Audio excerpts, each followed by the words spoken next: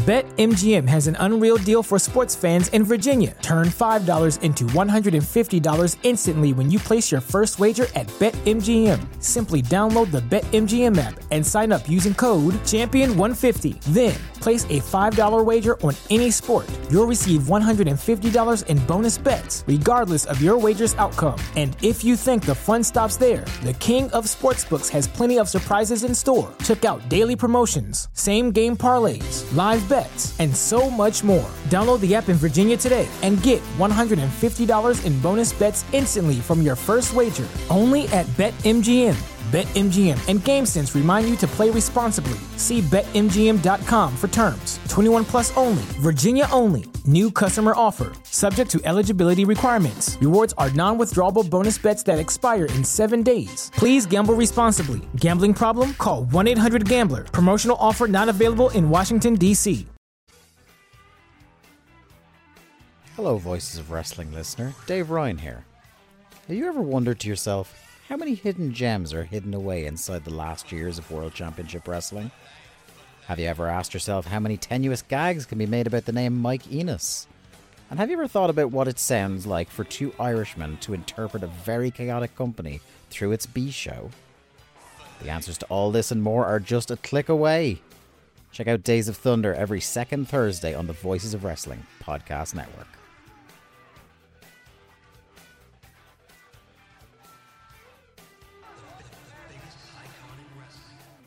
This podcast is a member of the Voices of Wrestling podcasting network. Visit voicesofwrestling.com to hear the rest of our great podcasts, as well as show reviews, columns, opinions, and updates across the world of wrestling.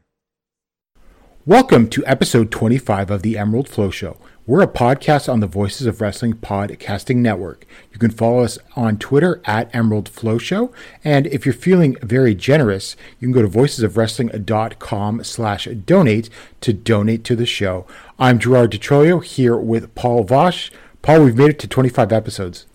Yeah, not only have we made it to 25 episodes, we're really only like a month and a half away from completing an entire year. So we're going strong right now, heading into the Christmas season. So does that put us at like the top 1% of podcasts that managed to last the year? I mean, we're getting closer unless like something major happens in like the next couple of months that just causes the whole thing to just complete. Like both Noah and All Japan go out of business and we don't have anything to cover anymore. Theoretically not impossible. Otherwise, we're grand. Yes, absolutely. Now, I think Cody Rhodes said it best when he said, "What do you guys want to talk about?" But we'll deal with that later. So first off, I had to just talk about Jon Moxley versus Konosuke Takeshita from the last episode of Rampage. Paul, this is my new match of the year, actually. I went 5 stars on it. I just thought it was incredible. I thought it was a match where every move made sense in the context of the match. This might sound like a strange comparison, but I compared it to, have you ever seen Hideki Suzuki versus Josh Barnett from IGF?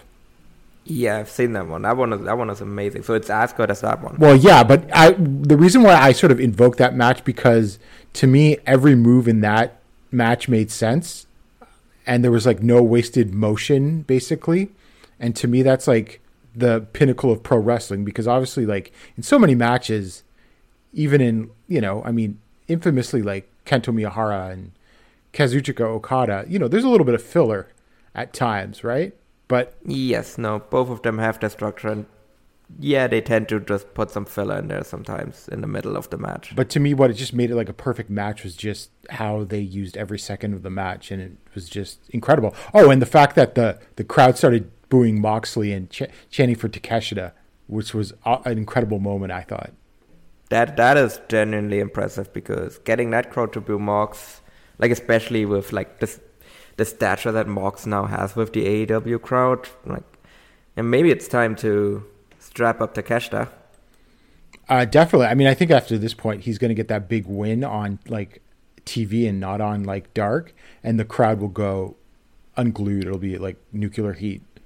I mean, he is signed to AEW now, right? So now he's your guy. So now you can push him. Now you can put titles on him.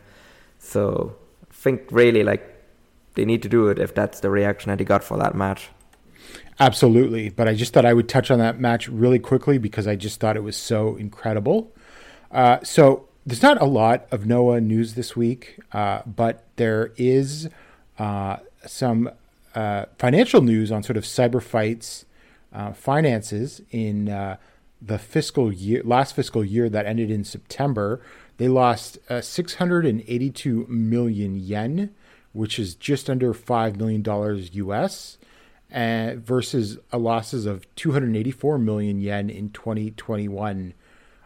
Paul, I think in 2022 they had some, and coming up they'll have a few extra paychecks to write. No, it's clear that Cyberfight is doomed. Doomed. No, I think it's fine. Like, I think they had like a lot of like relatively large capital expenditures as well. Like they had to complete like Wrestle Universe redesign. They had some really massive kind of like stages and everything that they were using this year. Like they ran some really big buildings. So I'm not surprised at all that they lost 5 million. Like it would have actually, if they had actually made a profit this year, that actually would have been, like if that was the story, that would have been a massive success, because I don't think anyone in Cyberfight or in Abema expected them to make any kind of profit this year. So the fact that they really only lost like 5 million, which is nothing for a company like Abema, like I think really is not a concerning thing at all. Obviously long term, like I would assume that they would prefer it if they made a profit. But again, at the end of the day, Cyberfight is a line item that is supposed to provide content for Abema. So really, as long as losses don't go out of control, I don't think anyone should be really too worried about it.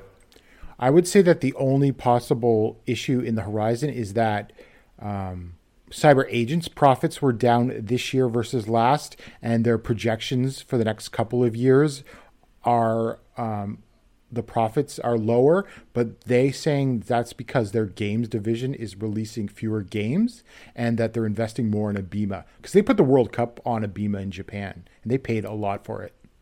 And it paid off for them as well, because the Japanese team went really far in that one.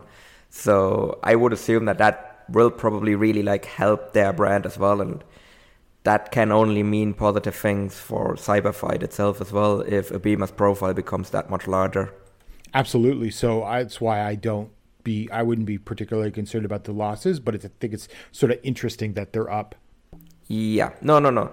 It is, like I said, it is a line item, and then at the end of the day, I mean, the way I can compare it to is like ROH when it was owned by Sinclair, where like ROH losing money wasn't necessarily that much of an issue until obviously Sinclair made that ill-fated purchase of the baseball channels.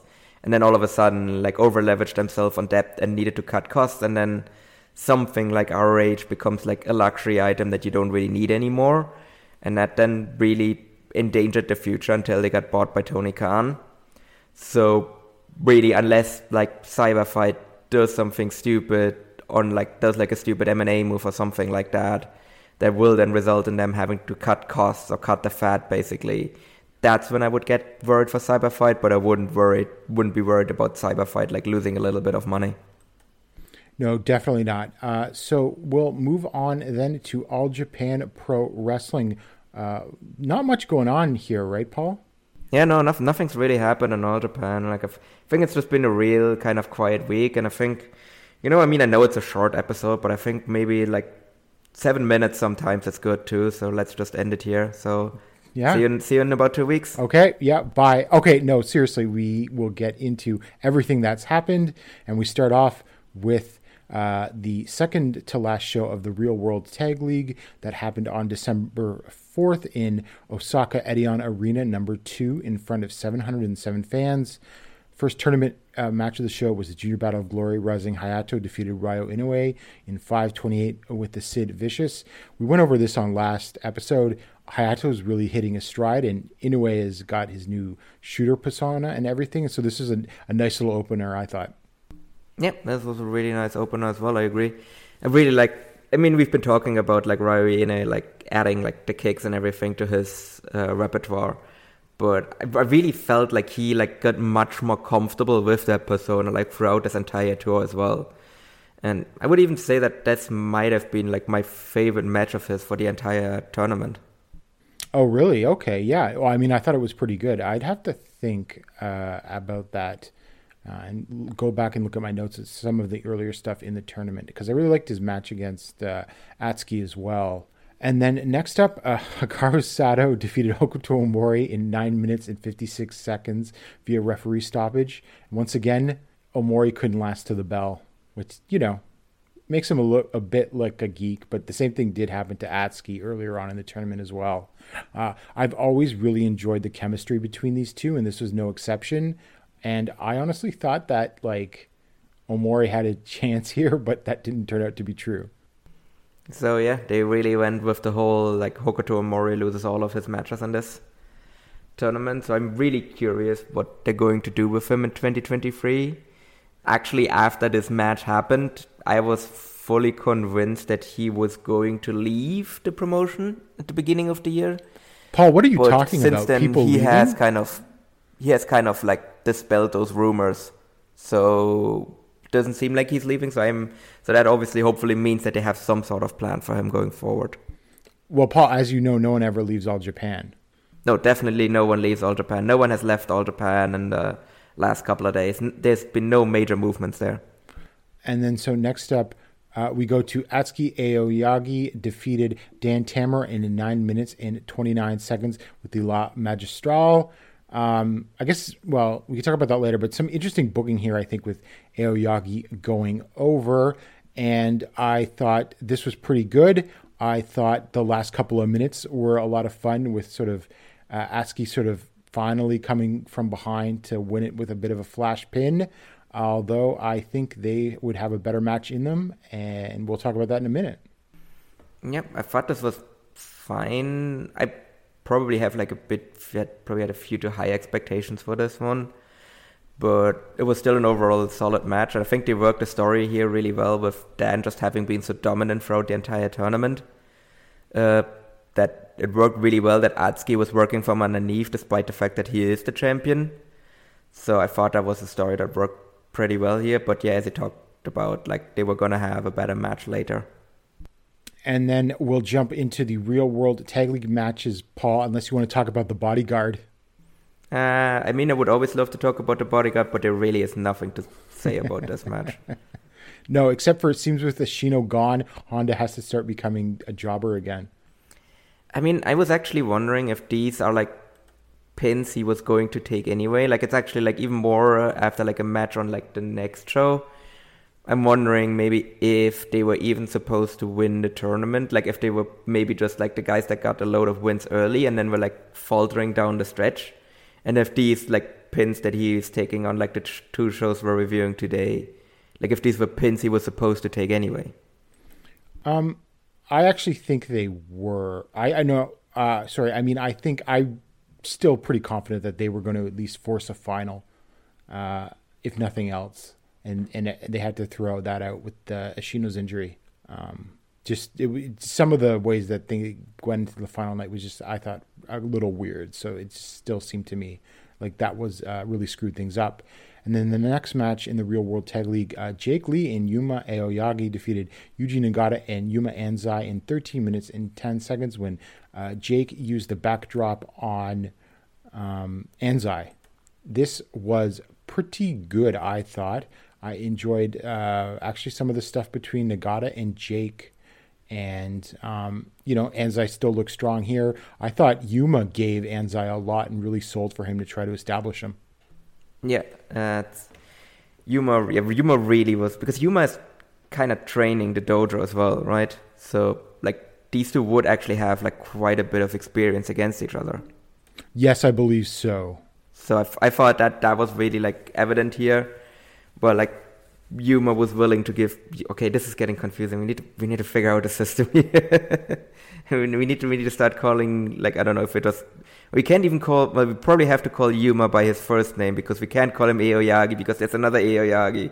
So I guess just call Anzai Yuma Anzai because otherwise this gets confusing. We could go... So I really thought that Yuma was willing to give Anzai a lot here. I agree with that. And I really think a lot of that was down to him being his trainer and just also knowing that like this guy's the future of the promotion.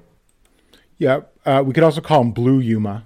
And so we're gonna call him Blue Yuma, and well, I mean, we don't have a color for the other one yet because it just has black trunks. So we're gonna have to wait until Yuma Anzai gets his like proper colors, and then we can give him like a color name as well. And then next up, Real World Tag League, Suwama and Kono defeated Koji Doi and Kuma Arashi in 14 minutes and 2 seconds with a giant knee drop from Kono on Arashi. Not good. Yeah, this was bad. Yeah. This was really bad. What did you expect? I guess because they were going to pull out the stops. Because I guess like Doi and Arashi are basically like sort of baby faces now. I think they're very clear baby faces, especially with Total Eclipse just being over. I don't think they really have like any kind of like heelish thing in them anymore. But yeah, this was just, like I said, talked about this earlier, how like the Voodoo Murderers team just go like back and forth basically on like cheating and not cheating. I guess this time around it actually worked out for them with the cheating for once. But yeah, I don't know, it was just kind of just the worst kind of Voodoo Murderers match really. And then the main event in the Real World Tag League, Kento Miyahara and Takuya Nomura defeated Shuji Ishikawa and Cyrus in 17 minutes and 36 seconds with a diving rolling clutch hold from Nomura on Cyrus. That was also assisted by a blackout knee from Kento. And I think Nomura is only the second person other than Kento to pin Cyrus in All Japan so far. So that's a bit of a feather in his cap. Paul, I thought this was really good. Again, we'll talk about what I thought was a better match in a minute. But they sort of established some of the dynamics that would go into the match on the following show. And also why I think we were talking about, was GOA supposed to go this far? I really don't think that they were going to do the same match in both tournaments back to back with the same results on back to back shows. It just makes no sense. I mean, I guess so. So you would have expected then that like Ishikawa and Cyrus would have gone over on the final night, and then like they would have like in the normal tag match. Then that way they would have forced the final, and then like GOA would have won like the rematch on the same night, because like wouldn't that be the only thing that would make mathematical sense? Well, I think I think what the idea could have been is GOA beat Cyrus and Ishikawa, and then they beat Takuya and Kento, but then you do the breakup angle between Kento and Takuya. I mean, I guess so, but again, like you could have still done that and just like, to be fair, we don't know if Cyrus is going to be around for the like New Year's shows, so that might have been an issue why they didn't have those two guys win. Right. But yeah, it is definitely like very weird that we basically got the same match with the same result essentially back to back as well. And then so we move on to the final night of the Real World Tag League on December 7th at Korakuen Hall in front of 801 fans. So I'll just mention this. They sort of have a Junior Battle of Glory special tag match to open the show, and it was Hikaru Sato and Ryo Inoue defeating Hokuto Omori and Rezing Hayato in 7 minutes and 11 seconds when Sato used a Death Valley bomb on Hayato and not Inoue, and Omori did also not do the job. So I just thought that was interesting. Yeah, would also kind of become clearer, like why Sato got the win here as well. But yeah, it is interesting that like that Omori isn't the guy that took the pin here after he literally lost to every single person in the tournament. So yeah, I mean, they're definitely like giving Sato a bit of a push because he's going to challenge for the belt. But yeah, I wonder like what's going to happen there, but I guess we'll talk about that a bit more like when we talk about the Junior Battle of Glory final. And then I think this is relevant. Shuji Ishikawa and Cyrus defeated Ryuki Honda and Izanagi in 5 minutes and 28 seconds when Cyrus used a good old Vader bomb on Honda. This was like a squash. I thought Honda and Cyrus worked really well together. I would have liked to have seen, obviously, the full GOA team versus Ishikawa and Cyrus, because I think that could have been a great match. But yes, Honda. But I think here Honda doing the job was to put over Cyrus as a threat, as opposed to, he pins Izanagi. Oh, big deal. Yeah. No, I would say so as well. Like, that just really, like, establishes Cyrus as just that much more of a threat, like, going into the finals as well. And, well, I mean, unless, like, Izanagi literally, like, walked out after the next match happened, basically. Yes. We'll talk about that in a minute. Okay, in the All-Asia Tag Team Title 4-way match, Takao Omori, Masao Inoue, coming out to the NTV Sports theme, which I thought was a nice touch, defeated Yusuke Kodama and Masato Hanabata, the former champions Yoshitatsu and Tajiri, as well as Black Menso Ray and ATM, in 7 minutes and 7 seconds when Inoue pinned Hanabata after an axe bomber from Omori, and they failed in their first defense. I don't know what the point of the title change was, because Yoshitatsu and Tajiri were in this anyway. Yeah, I mean, it's very obvious that they have, like, literally zero plans for the All-Asia titles at the moment. Like, they're just basically, like, it's what I would describe, it's basically just, like, it's Doi Darts booking. And I don't mean that in, like, the positive thing where, like, it's Doi Darts, it results in an exciting match that is completely random. I mean more like they probably just have a rotating dartboard, and then they just throw darts at it to determine who's going to win, like, the All-Asia tag team titles next. So, like, that's just what this feels like, and I have a feeling that that's what it's going to be like for, like, the next little while, because I don't think there doesn't seem to be anyone, like, whoever is, like, booking now, there doesn't seem to be anyone there that has any kind of interest in, like, putting any kind of coherent story together here. Well, we got somewhat of a story after the match. I wish I'd watched this live, because I was spoiled on what happened after, because I kind of wonder what my reaction would have been when I hear that music hit. So we got the barks of the dogs, and then Nosawa Wrong Guy's theme. And he comes out, and I think the gist of his promo was something about, like, why are you defending these prestigious All-Asia tag team titles in, like, a 4-way and everything like that. And then he challenges and says, I need a partner, and it's going to be Kendo Caution. Paul, I don't like this at all. What, Nosawa's booking 3 promotions now, right? I mean, that's what's happening here, obviously. Like, he will just slowly but surely, like, take over booking for literally every promotion in Japan. Like, he's booking Dragon Gate, he's booking All Japan, and you'll know that within, like, 2 weeks, he's probably going to be booking New Japan as well. Well, a friend of the pod, Voices of Wrestling contributor Griffin, noted that he's still up on the Great website, too. Oh, yeah, so he's booking that one as well, obviously. So it's probably going to book Big Japan. Although, to be fair, if he actually starts booking Big Japan, that's probably an improvement. That would be improvement, absolutely. And we'll get into more of what Nosawa in All Japan means later. Next up, in the Real World Tag League, Jake Lee and Yuma Aoyagi defeated Koji Doi and Kuma Arashi in 14 minutes and 16 seconds when Aoyagi pinned Arashi. I thought this was decent. I thought it was a little unfocused in the middle, but I thought the last few minutes, especially like the Arashi and Yuma stuff, was good. Yeah, I was a little bit because I was really looking forward to this match, but as I said, like, it was just kind of like middling for a while there. I really liked the closing sequence, but yeah, everything before that, I don't know. Like, it was just really kind of missing, like, urgency, I would say. Because, like, Koji Doi and Kuma Arashi were technically still alive here. Obviously, Jake and Yuma weren't anymore. But, yeah, I don't know. Like, I really liked the finish, but then everything before that I thought was just, like, a bit boring, to be honest. And next up, we have a lot to talk about here. Yuji Nagata and Yuma Anzai defeated Suwama and Kono in 12 minutes and 49 seconds when Anzai pinned Suwama with a German suplex hold.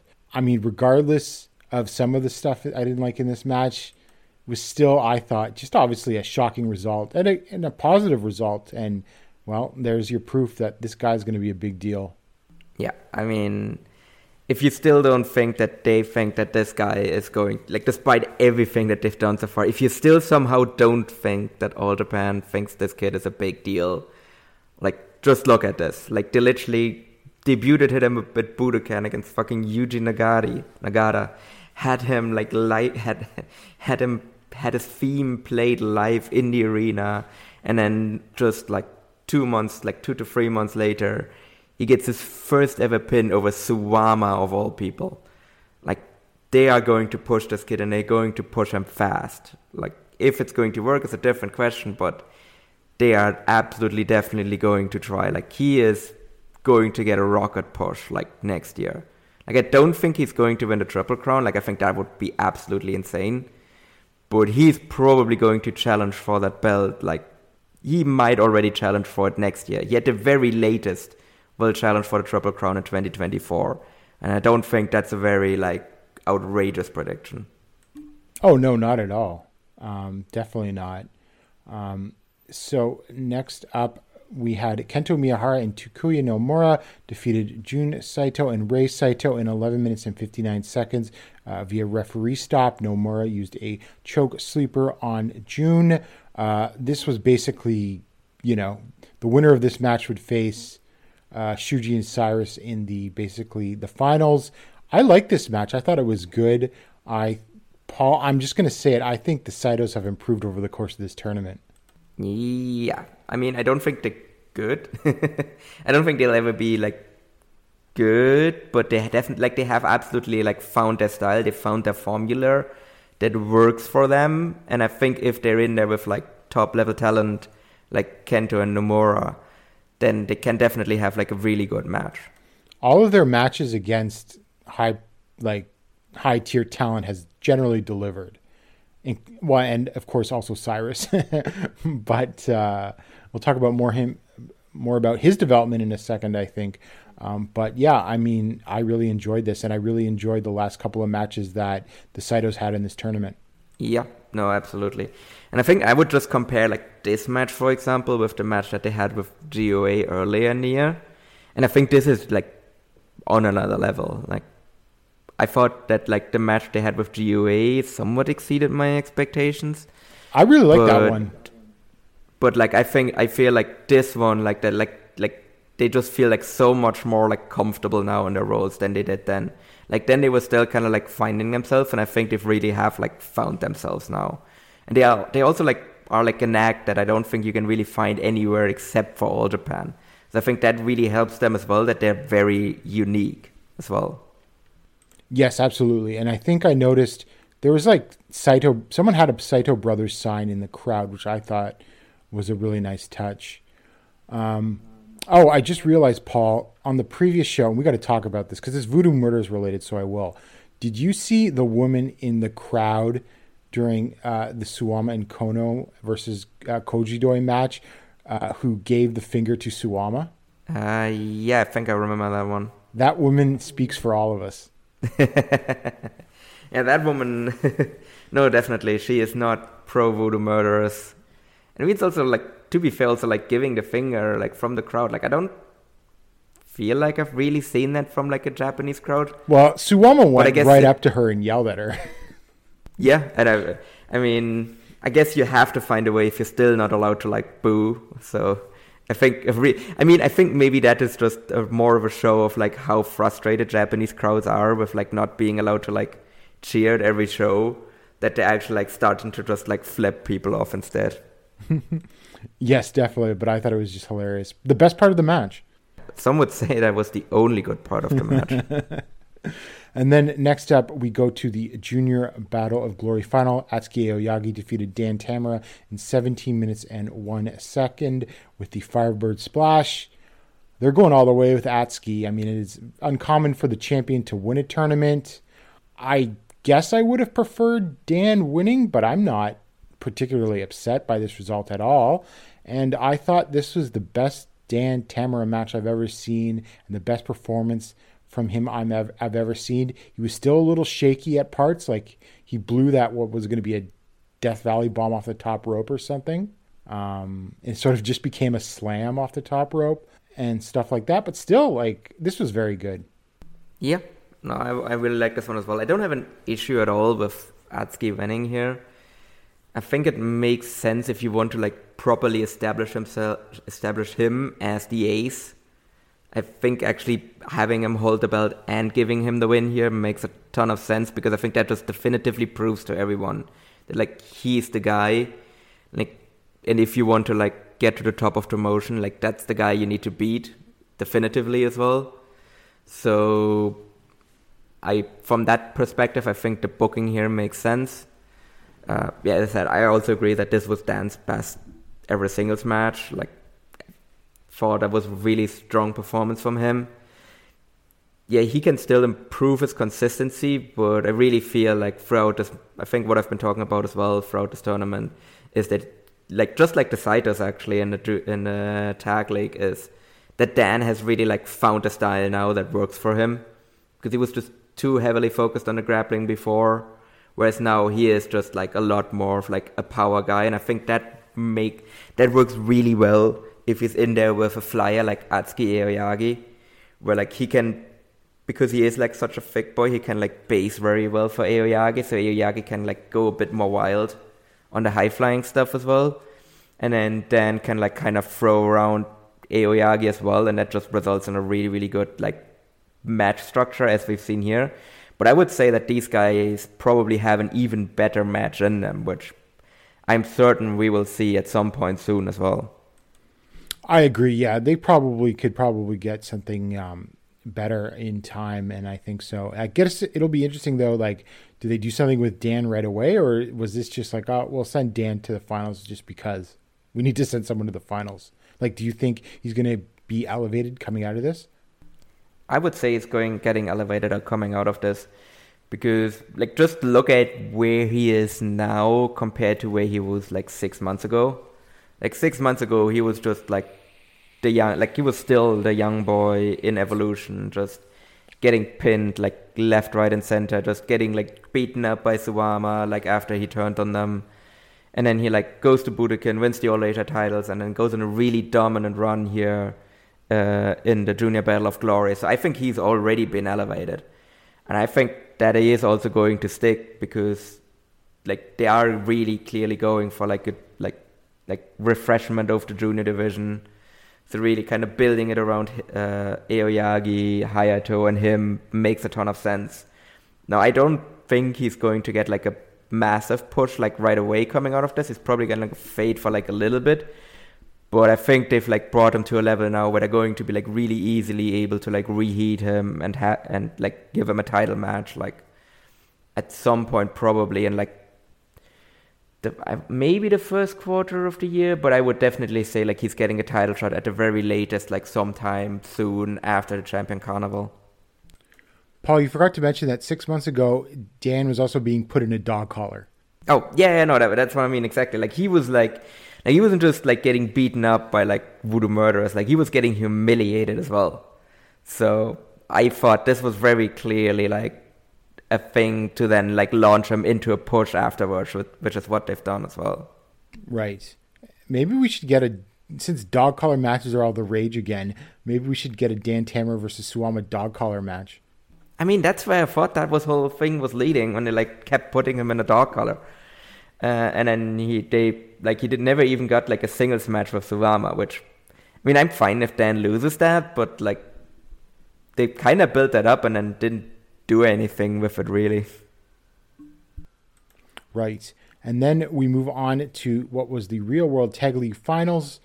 Kento Miyahara and Takuya Nomura defeated Shuji Ishikawa and Cyrus in 20 minutes and 37 seconds when Miyahara pinned Ishikawa with the shutdown German suplex.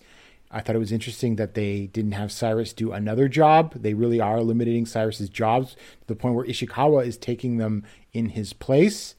Paul, I thought this was great. I thought this was the best match of the tournament. I thought just the structure of it was awesome. Like Cyrus and Kento started and Cyrus just came out swinging and like beat up Kento. And then, you know, they like Nomura and Miyahara made their comeback and just great. In the last few minutes, I thought one of the strengths also of having Ishikawa take the pin here is that like Ishikawa and Kento could do their thing in like the finishing sequence, which would have been better probably than like a finishing sequence with Cyrus.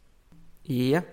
I don't think I liked it quite as much as you did, but I thought it was a really, really strong match. I thought it was better than the first match that they had.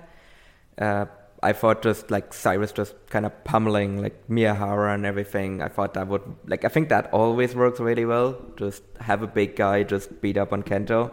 Like the same way actually Ishikawa was doing like early on in like Kento's run as an ace. So I think if they kind of like transition because obviously Shuji doesn't want to be in that role anymore. So if they just transition him out of it and put Cyrus in there instead, I think that would work really well. And yeah, if Cyrus just keeps developing at the pace that he's developing at, then I mean, I would almost say that All Japan might not be able to like hold on to him for much longer, because he's probably like getting eyes from bigger promotions relatively soon if like his development keeps up the pace now. So, and also, that spot where like Cyrus was on his knees and then Nomura jumps off of Cyrus's back to slap Ishikawa, who's sitting up on the top rope, was awesome. Yeah, that was I'm not sure if I would say this was the best match of the tournament, but that was absolutely the spot of the tournament, because I popped up when I saw that one. That was really cool. I think in general, I probably like Takuya, in the Kento Miyahara and Takuya Nomura team, I probably liked Nomura more throughout the entire tournament than Kento. Because Kento was still solid, but he also kind of clearly was just kind of coasting a little bit as well and letting Takuya do most of the work. Yes, early on, although I thought Kento worked hard in this, and I thought Kento really sold hard for Cyrus in this and really tried to make him put over as a monster. And both guys being put over as a monster, because Ishikawa was no-selling the knee and kick combo that Nomura and Miyahara did, and it took two of them to sort of knock him down before Kento could get him in the shutdown German. Yeah, no. I mean, definitely in this match, yeah, both worked hard, but I was more talking about the tournament in general, where I think Kento was holding back a little bit, which I would assume is also fair. But yeah, now I'm actually curious, with this booking though, with them winning, and that presumably means they're gonna get a title shot at some point. Well, yeah, January 2nd. Yeah, so them being kind of in both title matches now, because they also announced that Kento Miyahara with Takuya Nomura is also going to be a Triple Crown title match. Do you think they're going to win the titles the night before and then have the singles match, or do you think that more or less guarantees that Suwama and Kono are going to keep the belts?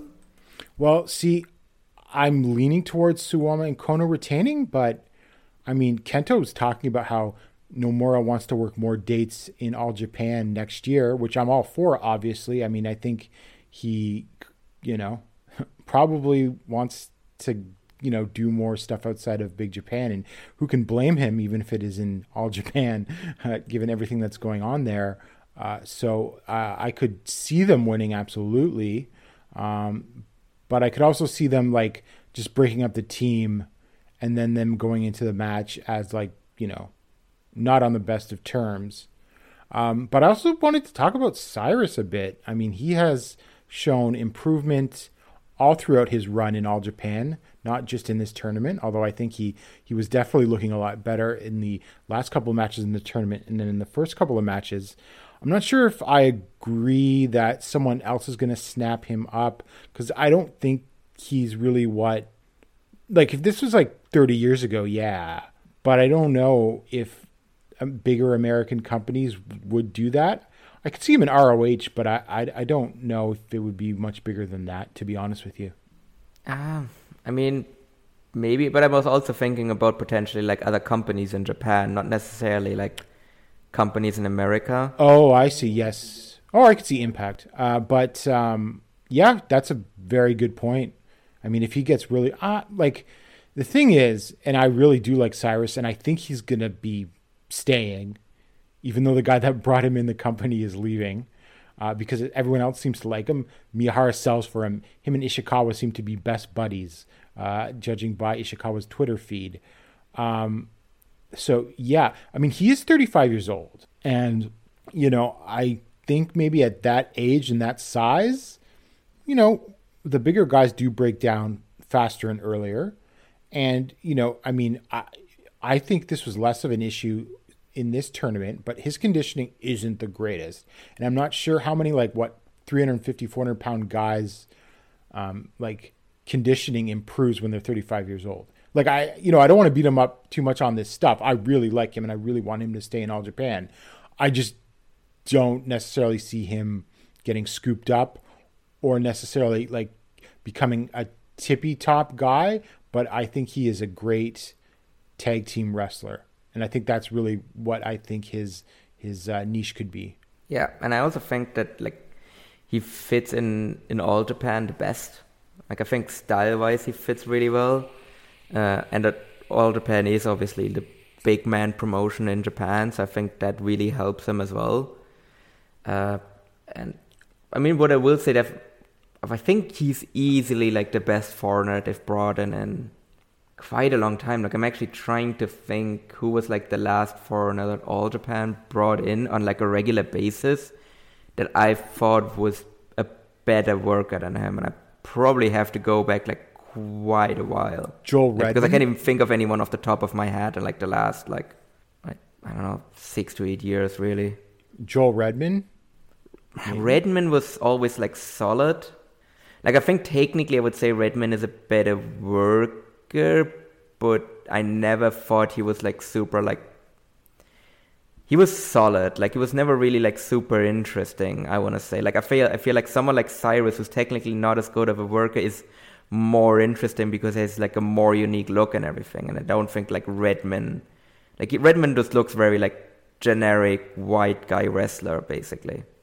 Well, I hate to bring him up, but what about Dylan James?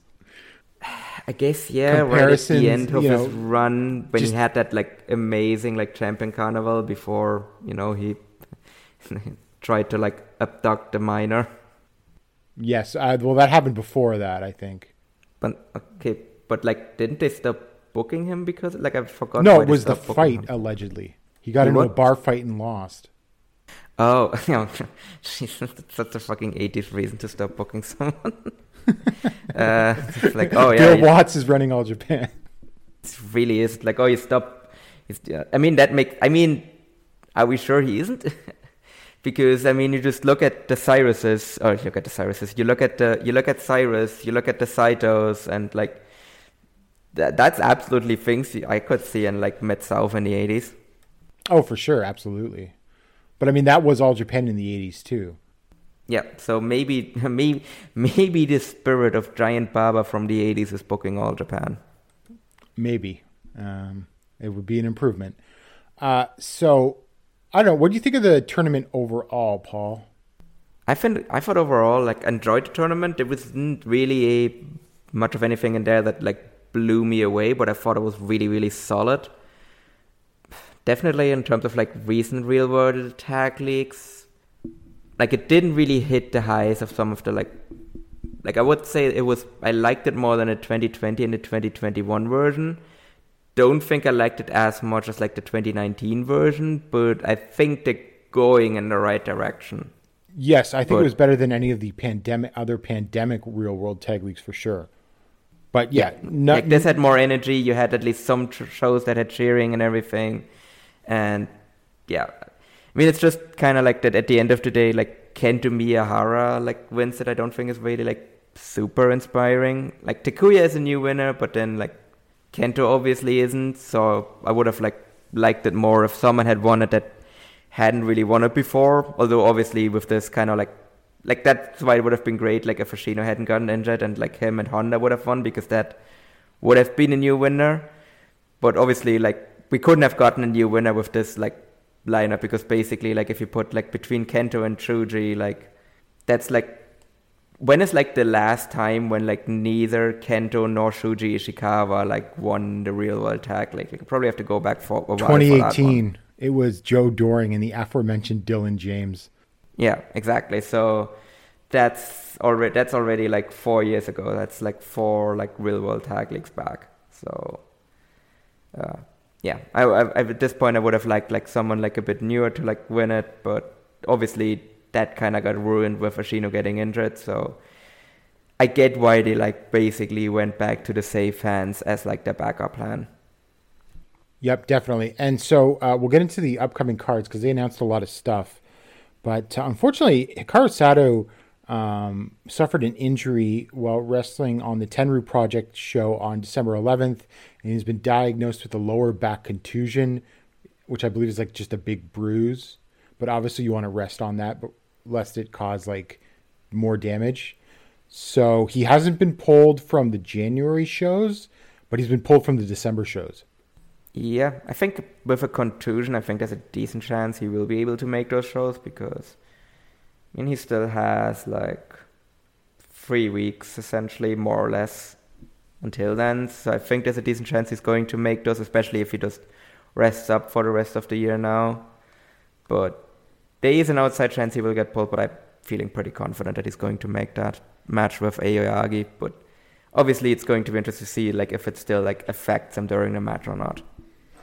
Okay, so we move on to Shinkiba First Ring on December 21st, which I'm actually quite looking forward to almost as much as the show on Christmas because there's going to be cheering, and I think it's going to be that crowd's going to be very emotional for reasons we'll get into in a second. So we get tag match Ryuki Honda and Masao Hanabata versus Dan Tammer and Hikaru Sato. That's obviously going to be changed, but no announcement has been made. Suwama versus Takao Mori. I would normally say I would be looking forward to it, but not right now. Then Yoshitatsu and Tajiri versus Jun Saito and Rei Saito. Paul, is someone doing the job on their way out of the territory in this? Yes, it's Yoshitatsu because he's also leaving, right? Well, yeah, I will touch on that because, okay, I'll just say it. Sounds like they opted just not to renew Tajiri's contract and told him hit the road. And so, like, why don't they do that to Yoshitatsu? I don't know. I don't really know what they see, what the value is they see still in Yoshitatsu. Especially, like, since they let Tajiri go for, like, I think we're gonna, like, talk about that a bit more on, like, a later bit, like, why Tajiri left. But, yeah, like, especially if that was the reason that Tajiri was, like, basically, like, let go, then, like, I don't really see why you think that Yoshitatsu has any value then either. So, yeah, I don't know. I mean, we'll see. But I think it's very safe to say that the Saitos are going to get the pin here over the guy leaving the territory, which is Tajiri. Not Yoshitatsu, unfortunately. Tajiri seems to like the Saitos, as far as I can tell. So very obviously, he literally like accompanied them for like a good chunk of their excursion. Yeah. Like, he even took them to the UK and everything. So, like, I wouldn't be surprised if he just, like, if he even does, like, a stretcher drop or something like that. Because especially if he's not really going to be around in Japan all that much. No. He's got actually a match on January 3rd in Kyushu Pro, but I don't know if he has any bookings in Japan beyond that. And then I believe this is Izanagi's last match. Yeah, it is in All Japan. Izanagi versus Black Menso Ray. And it says it's a single match, 11-minute one-off match. Does that mean it's a one-fall match with an 11-minute time limit? I don't know. Yeah, who knows? I mean, Black Menso Ray is going to get the win here. I wouldn't even just say that this is Izanagi's last All Japan match because I don't think it's going to work as Izanagi elsewhere. So it's probably going to be like the last Izanagi match ever. Oh, yeah, that's very true. All right. Well, Purple Haze is finally dead, Paul. Yeah, I think now everyone's gone, because we haven't really... Yeah, I think no one really is left in the promotion now that is still, like, regularly working there. Well, yeah, because Irie hasn't been around in a few months. Yeah, because Irie has been busy with, like, stuff and, like, Strong Hearts and everything. So. And he's traveling again, because I know he's, like, he's wrestling in Canada in January. And he's going to Germany in March for 16 Carat again. So, yeah, Purple Haze is truly and fully gone now. Yeah. Paul, do you think that, I don't know, I mean, he's only 37. Do you think they should, like, bring back Yohei Nakajima because of the direction the junior division is going in now? Yeah, I mean, he's still on that, like, self-imposed suspension back from he was, like, supposed to team with the mysterious Black Tiger 7. So maybe now is the time to, like, bring him back from that suspension. And no, I also feel like Yohei Nakajima, like, all kidding aside, Yohei Nakajima fits him better than Black Menso Ray in that current junior division. I mean, it's also like notable that he hasn't really done anything within the junior division recently. Like he was just teaming with Izanagi, and if Izanagi is now gone. So like that's one less comedy guy. Like what's he gonna do? Wrestle Masao Inoue in opening matches on every show? Yeah, especially if like Takao Omori isn't really doing all that much of that stuff either. There's really like nothing. Like I guess maybe team with ATM. It would be like his one thing to do at this point. Yeah. But like ATM isn't around regularly, so Nope. I think and I really enjoyed him when he wrestled as Yohei Nakajima. He needs better gear though. And the few times he has gone like serious as Black Mansory as well, I've enjoyed him as well. So I think he would really fit well within the like current style of the junior division. So I think that's a really good idea.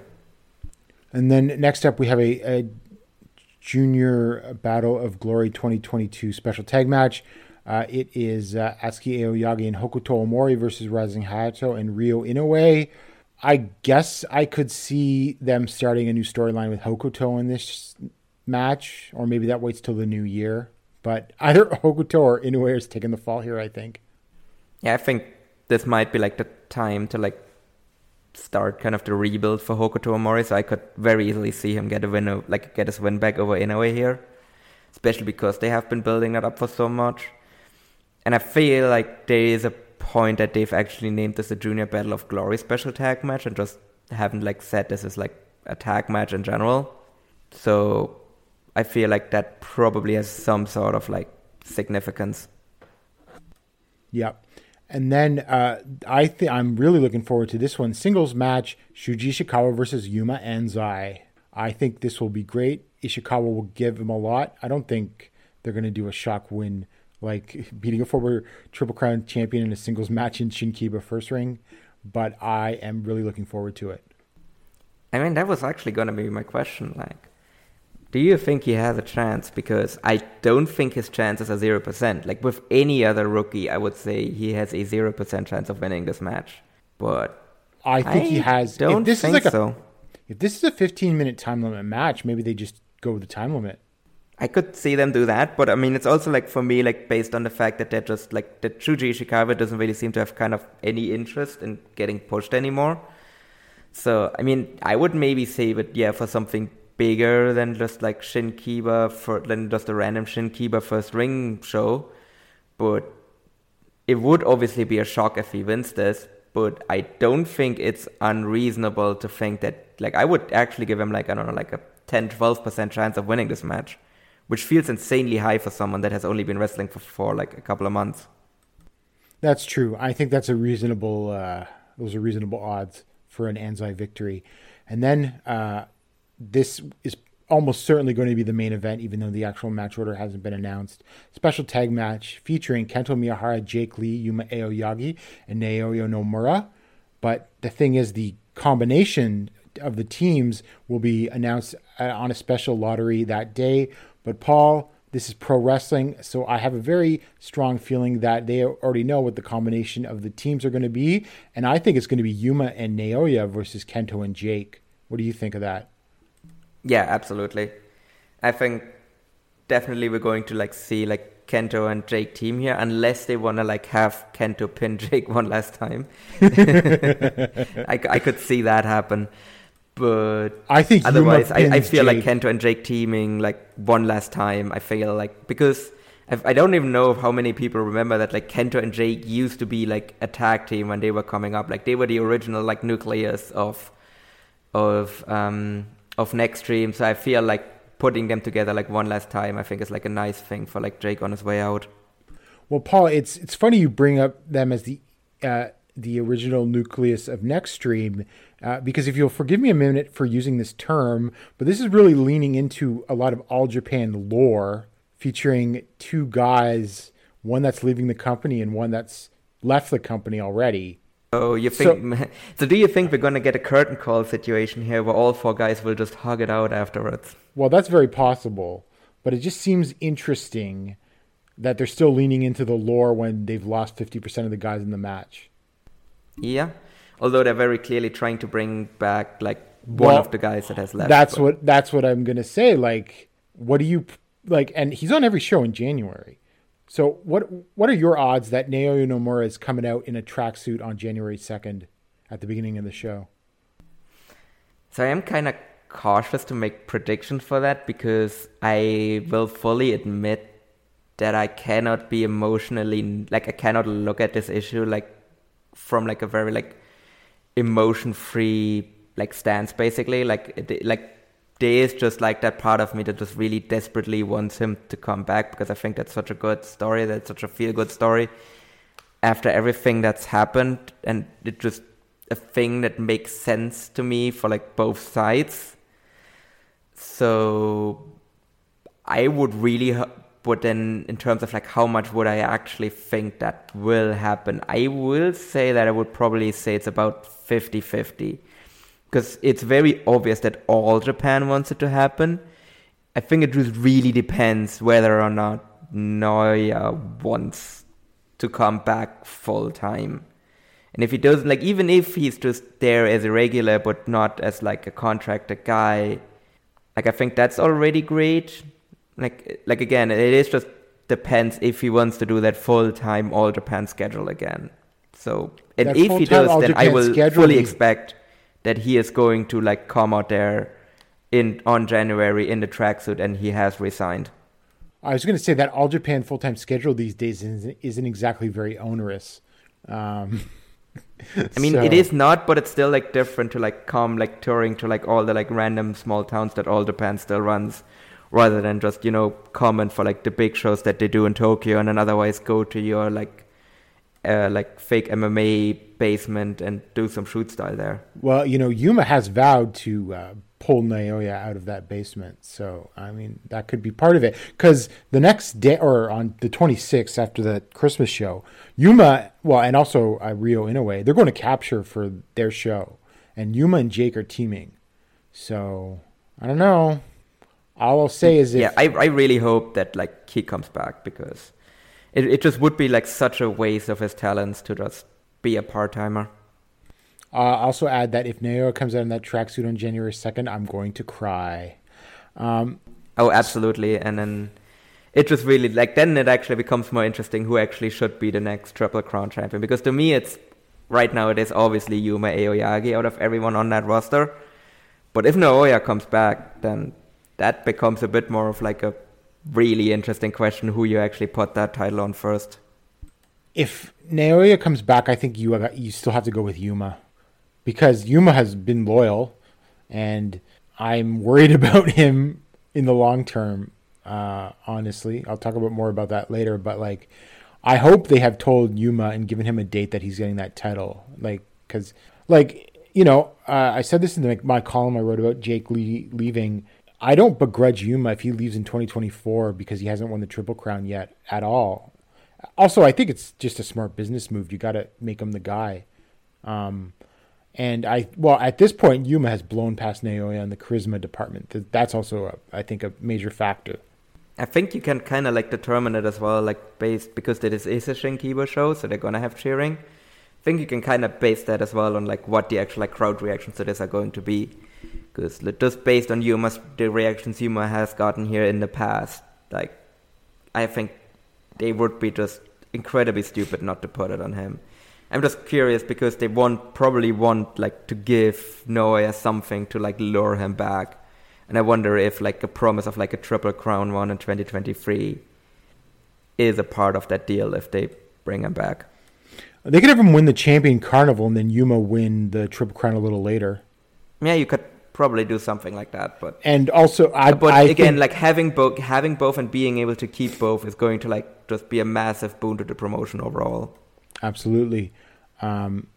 So that I think is going to be very emotional and very important match, or could be a very important match in the future of All Japan.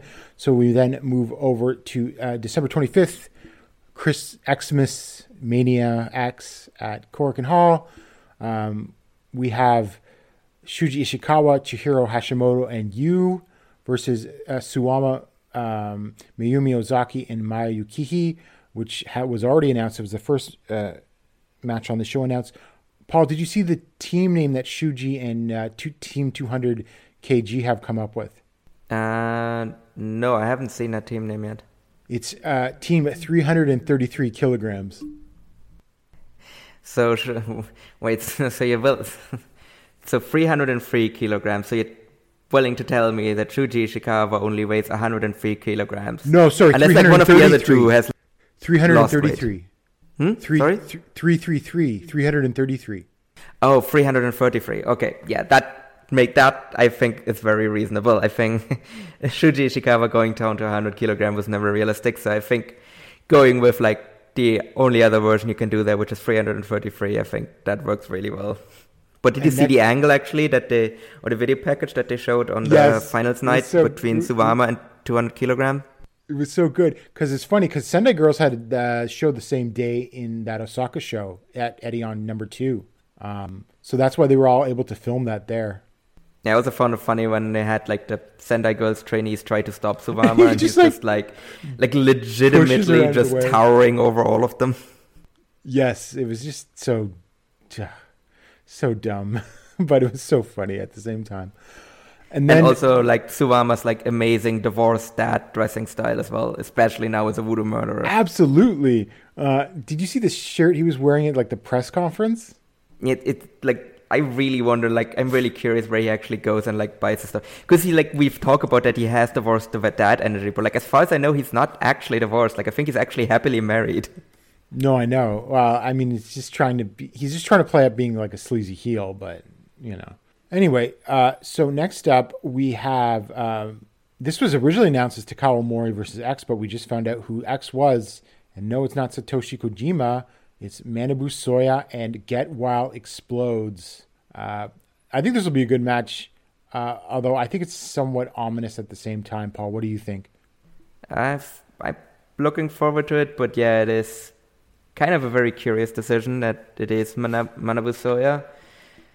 I mean, I would probably say that if Soya is actually coming back, like if this is in any way like an indication maybe that Soya might be coming back to All Japan, I feel that that's probably like a net positive for him, because he obviously was just like the lowest heavyweight in Congo who was just taking like falls left and right. Oh, I don't think Soya's coming back to All Japan. I think he's going to make appearances in All Japan. But I think that I'll just say it, like, if I don't want All Japan going any closer with Noah at this time with what's going on over there. I mean, obviously working with New Japan has its own pitfalls, but I think they're better off just working with New Japan. Paul, how do you feel about that?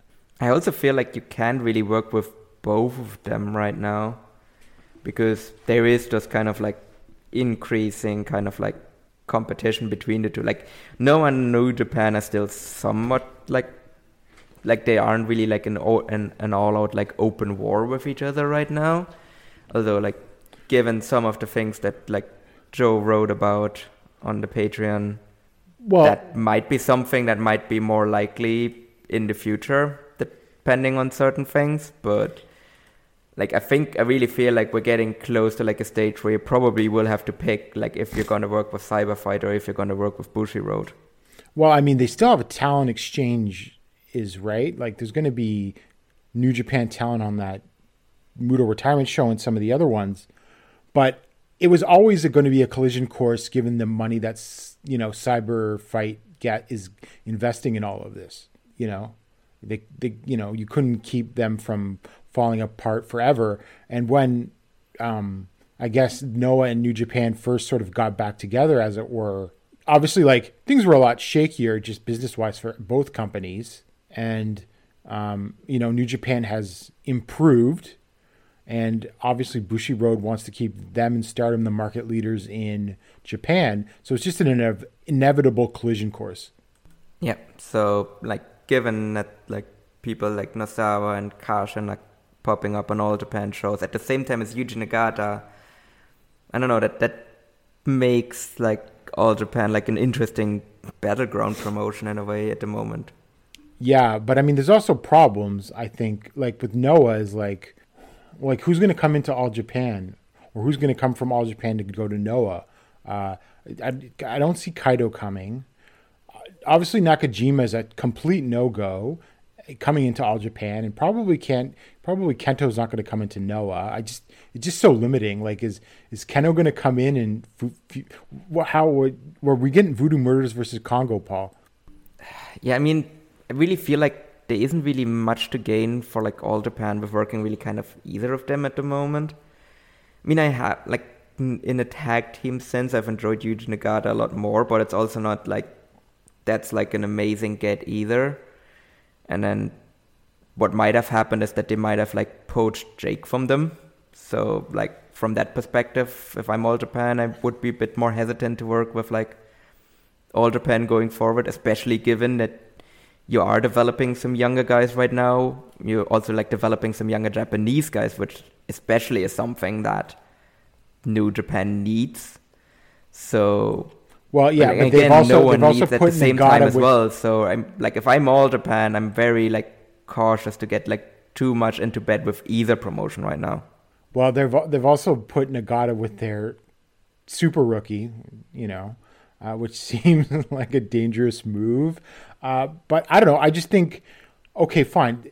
They don't make a stink about Jake leaving, and you get Nagata and some other talent on big shows. I just think it fits better together, those two companies, than All Japan with Noah at this time. Yeah, I also think they fit better style-wise as well. Like, I don't think like the Noah style really fits all that well with the All Japan guys. No, but I will say, look, if we're going to do Noah in All Japan, can we get Kento versus Hideki? Can we? I mean, I'm really in favor of that one. Like, I feel like if you're gonna get anyone, that's one to get. But like, is Hideki even signed to Noah? I don't know. Isn't he like technically still a freelancer? Probably, but there's a lot of freelancers in Noah, I think, actually. Yeah, true. And maybe there might be some that might be like joining like sometime next year as well. Yeah. Yeah, we'll get to that in a second. So next up, Yoshitatsu versus Naoya Nomura. Another body sacrificed at the altar of getting Naoya back into the company. Unless he has already told them to fuck off. Which, here's the thing, okay? If Yoshitatsu wins this, which I fully do not expect. No. Like, even if Naoya hasn't signed, I don't expect Yoshitatsu to win. No. But if on the off chance Yoshitatsu wins this match, I think that's a 100% guarantee that Naoya told them that he's not going to resign. Yes, that is an absolute guarantee. So next up, we have a match called the Carbell Cup Scramble Singles Match. Now I'm wondering if there's some sort of Carbell sponsored tournament coming up. And we have Rising Hayato versus Kaz Hayashi. And I'm really looking forward to this. I want to see how Kaz works with Hayato.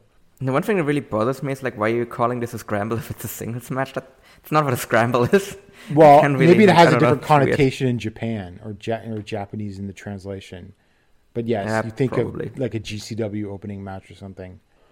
Yeah, so I'm really curious then what the Carbell Cup is actually going to be. I mean, given who is in this match, like, is it going to be another junior tournament, which would be weird because you just did a junior tournament? I don't know. Like, but obviously we don't know anything about this so far. You could do a junior tag tournament, I suppose. I mean, maybe you just rename the junior tag Battle of Glory to like the Carbell Cup and like have Carbell give you some money for that. I think I'm actually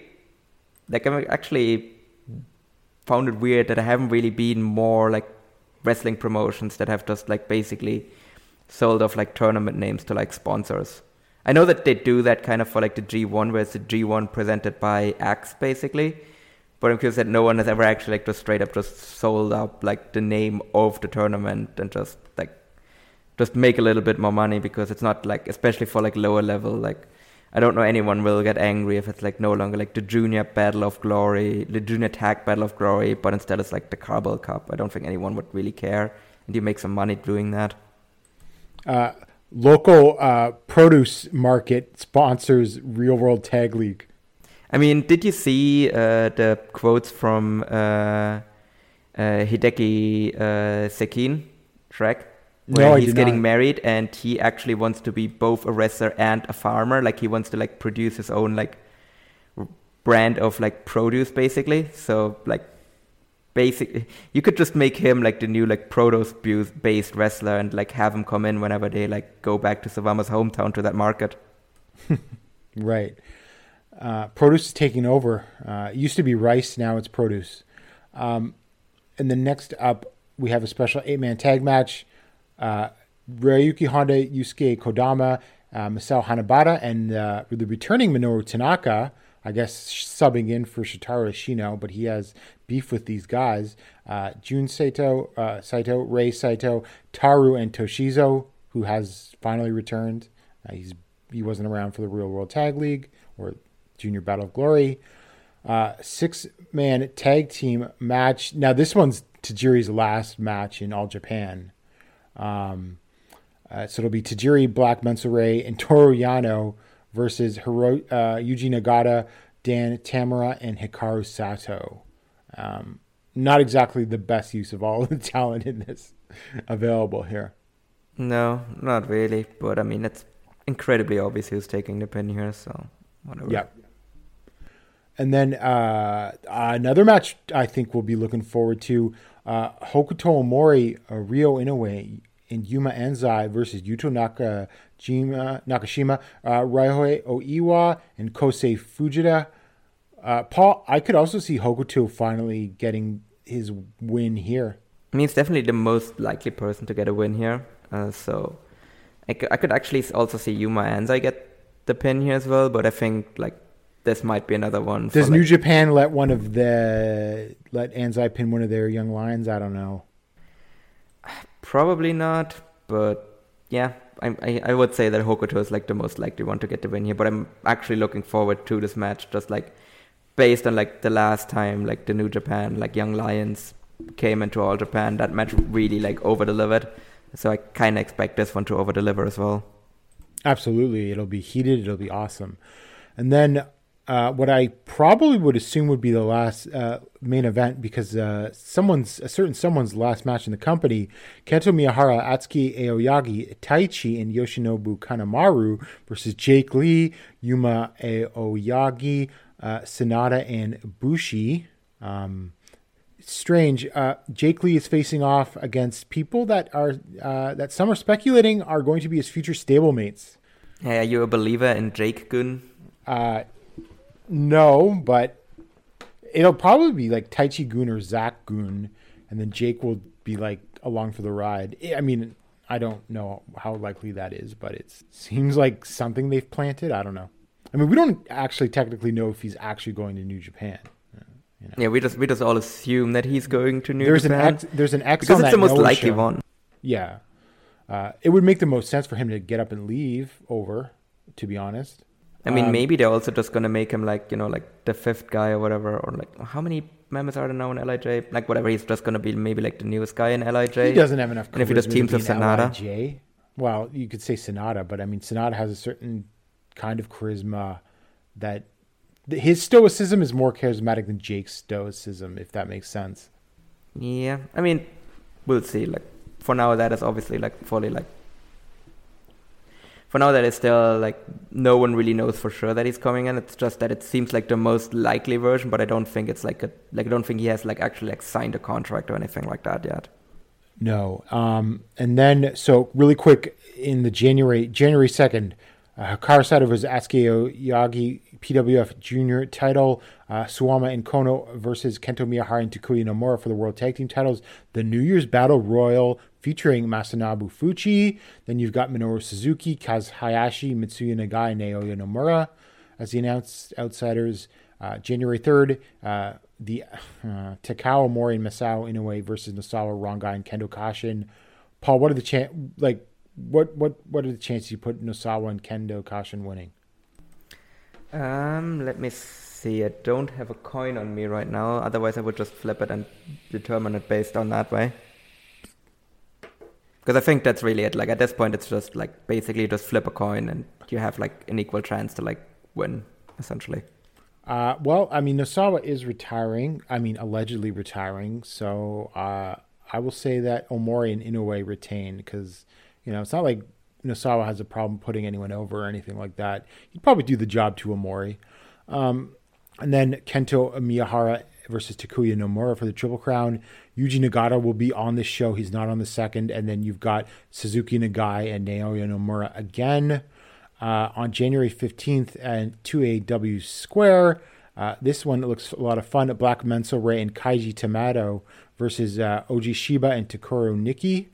And then on January 11th, you've got Yoshitatsu and Oji Shiba versus Dan Tamura and Hikaru Sato. So Shiba working a few matches in January. And then you have Takao Mori versus Masao Inoue. I don't know if that gives anything away. And then singles match, Black Menso Ray versus Black Tiger. Now, I was wondering if this was Black Tiger 7. No, Paul, it's the Black Tiger we got back in September and October. That's August. like the one time I would have preferred to see Nosawa in a singles match. That Black Tiger was just the absolute shits. Oh, Jesus Christ. And also, February 4th announced Atsushi Onita during the February tour in a show that in a venue I don't think they've ever run before, but it's way, way on the western edge of Tokyo in Hachioji, which is like not in the special wards. And then finally, Paul, Kotaro Suzuki's coming back, and he's going to be on a couple shows in January, which is interesting because I thought he was DDT bound, and he probably still is because I think he's been announced to a DDT show. But you got to do Atsuki versus Kotaro, right? Like, that's what this is building to. Yeah, I think like very easily, like just bring in another like established veteran and just like feed him to Atsuki. I think is like the way to go here to like that way you also keep like other challengers fresh as well, and there's really like nothing like Kotaro loses here, and I think Atsuki just like gains a lot by beating Kotaro. I mean, I'm not sure it'll be as spectacular as Hayato versus Atsuki, but I think it will be the best, most well-rounded match that Atsuki's had in his reign. Yeah, I think like Atsuki also like he is already really good, but he's still young, so I think he can learn a lot from working with someone like as good as Kotaro as well. So it can only help him. All right, so that is all of the upcoming shows for All Japan. Paul, it's time. Do you know what time it is? Vader time? Not quite. It's time to talk about Jake. Paul, what are your thoughts?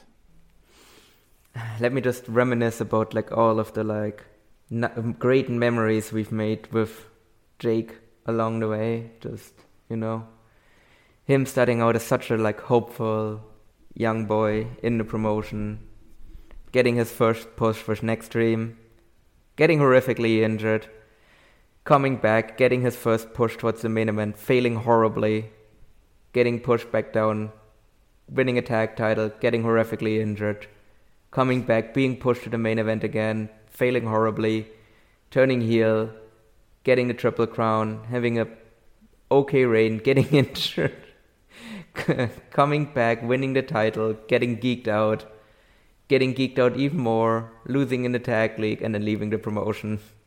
What a fucking weird run this was overall. Yes, and I mean, you might have even sounded more negative on him than I am. But I think, you know, look, I just can't, I know that some people really feel very passionately and are upset about this, and I just can't be. Like, for them, like, this is what Naoya Nomura was for me, that Jake is to them. Like, you know, I was completely gutted when Naoya left. Not to mention I had to go like almost 2 years with like no medical updates, being like, is this guy ever going to wrestle again?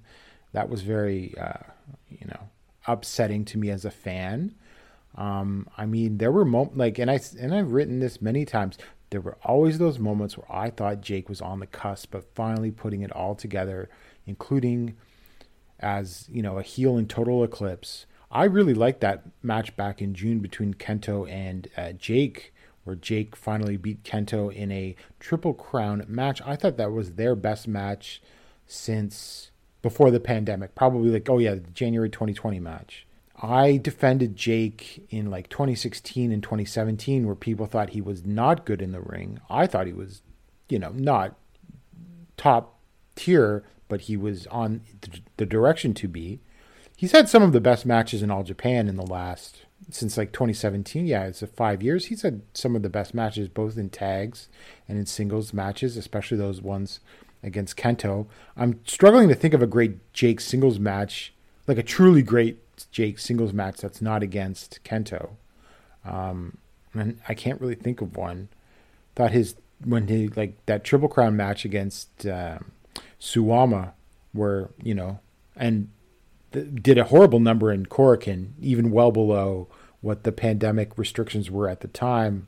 Thought it was okay, and I don't know. I mean, just he clearly does have his fans in Japan. There's no question about that. But I mean, even if he is the number 2 most popular wrestler in that company, the Aoyagi brothers, at least Yuma, are on the cusp of surpassing him, or already have. Just judging by some of the few crowd reactions we've gotten recently. I think it's very easy to say that the Aoyagis have eclipsed them. Probably both, definitely Yuma, maybe even both of them. I think you can also see that just based on the amount of merch that they're getting as well, and the amount of stuff they're getting put in by All Japan, things that Jake was never really I feel like there's more institutional support already for the Aoyagis than there ever really was for Jake. Jake always felt like a guy that they were pushing because they didn't really have anyone else to push. Well, so they pushed him instead. Yes and no, because I think there's. I mean, back when Jake was getting pushed, the roster is even technically thinner than it is today. There was definitely less young talent. I think you always had to give Jake a push to the top and try it out. I don't think they were wrong to ever do it. Because he could deliver match quality wise, even if he wasn't able to clearly get on quite to Kento's level, popularity wise. So I don't think pushing Jake was a mistake. It's just that he never, here's the thing. You can point to a lot of bad luck. You can point to Suwama getting COVID, so you had that convoluted match where Jake finally won the Triple Crown. You can point to the fact that he obviously gets the push during the pandemic and all of these other things. Like you talked about, he blew out his knee just on the cusp. Wasn't it him and Naoya just won the world tag titles for the first time together, and then he blew out his knee? Yep, basically that's what happened. They finally, because that really felt that was really when felt the promotion was getting behind both of them and really starting to give them a serious push, and then he just immediately that whole title reign got derailed, and when he blew out his knee, and then when he came back, they kind of changed course on that as well. But I think then he left Next Stream and kind of started going down his own path.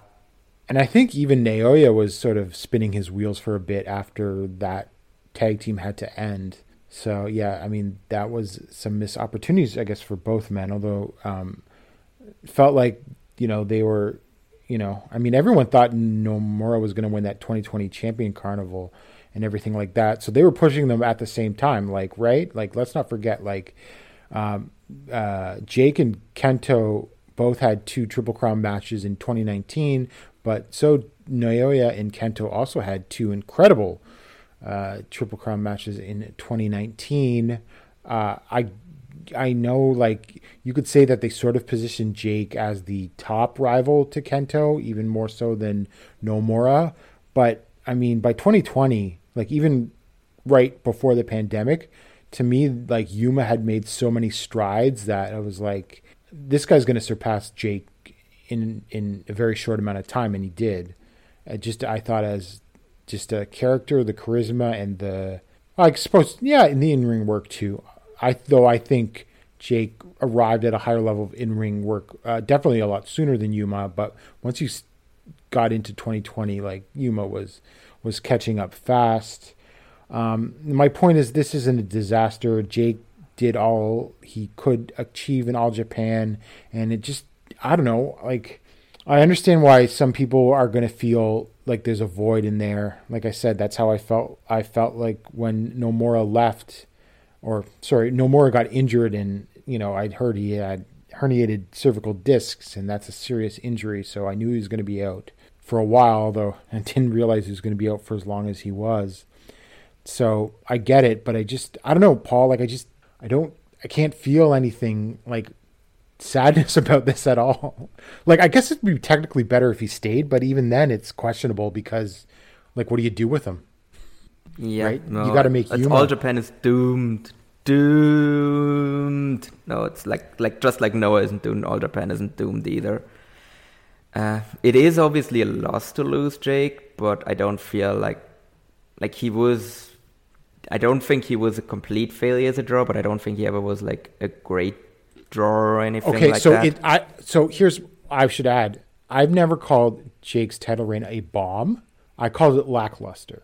Now, there is definitely some bomb elements. Like I said, that Suwama Triple Crown match in Korakuen after the Royal Road tournament. Horrible number. Less than 500 people. And like the capacity then, I think, was 700. That's not good. That's big Japan level almost.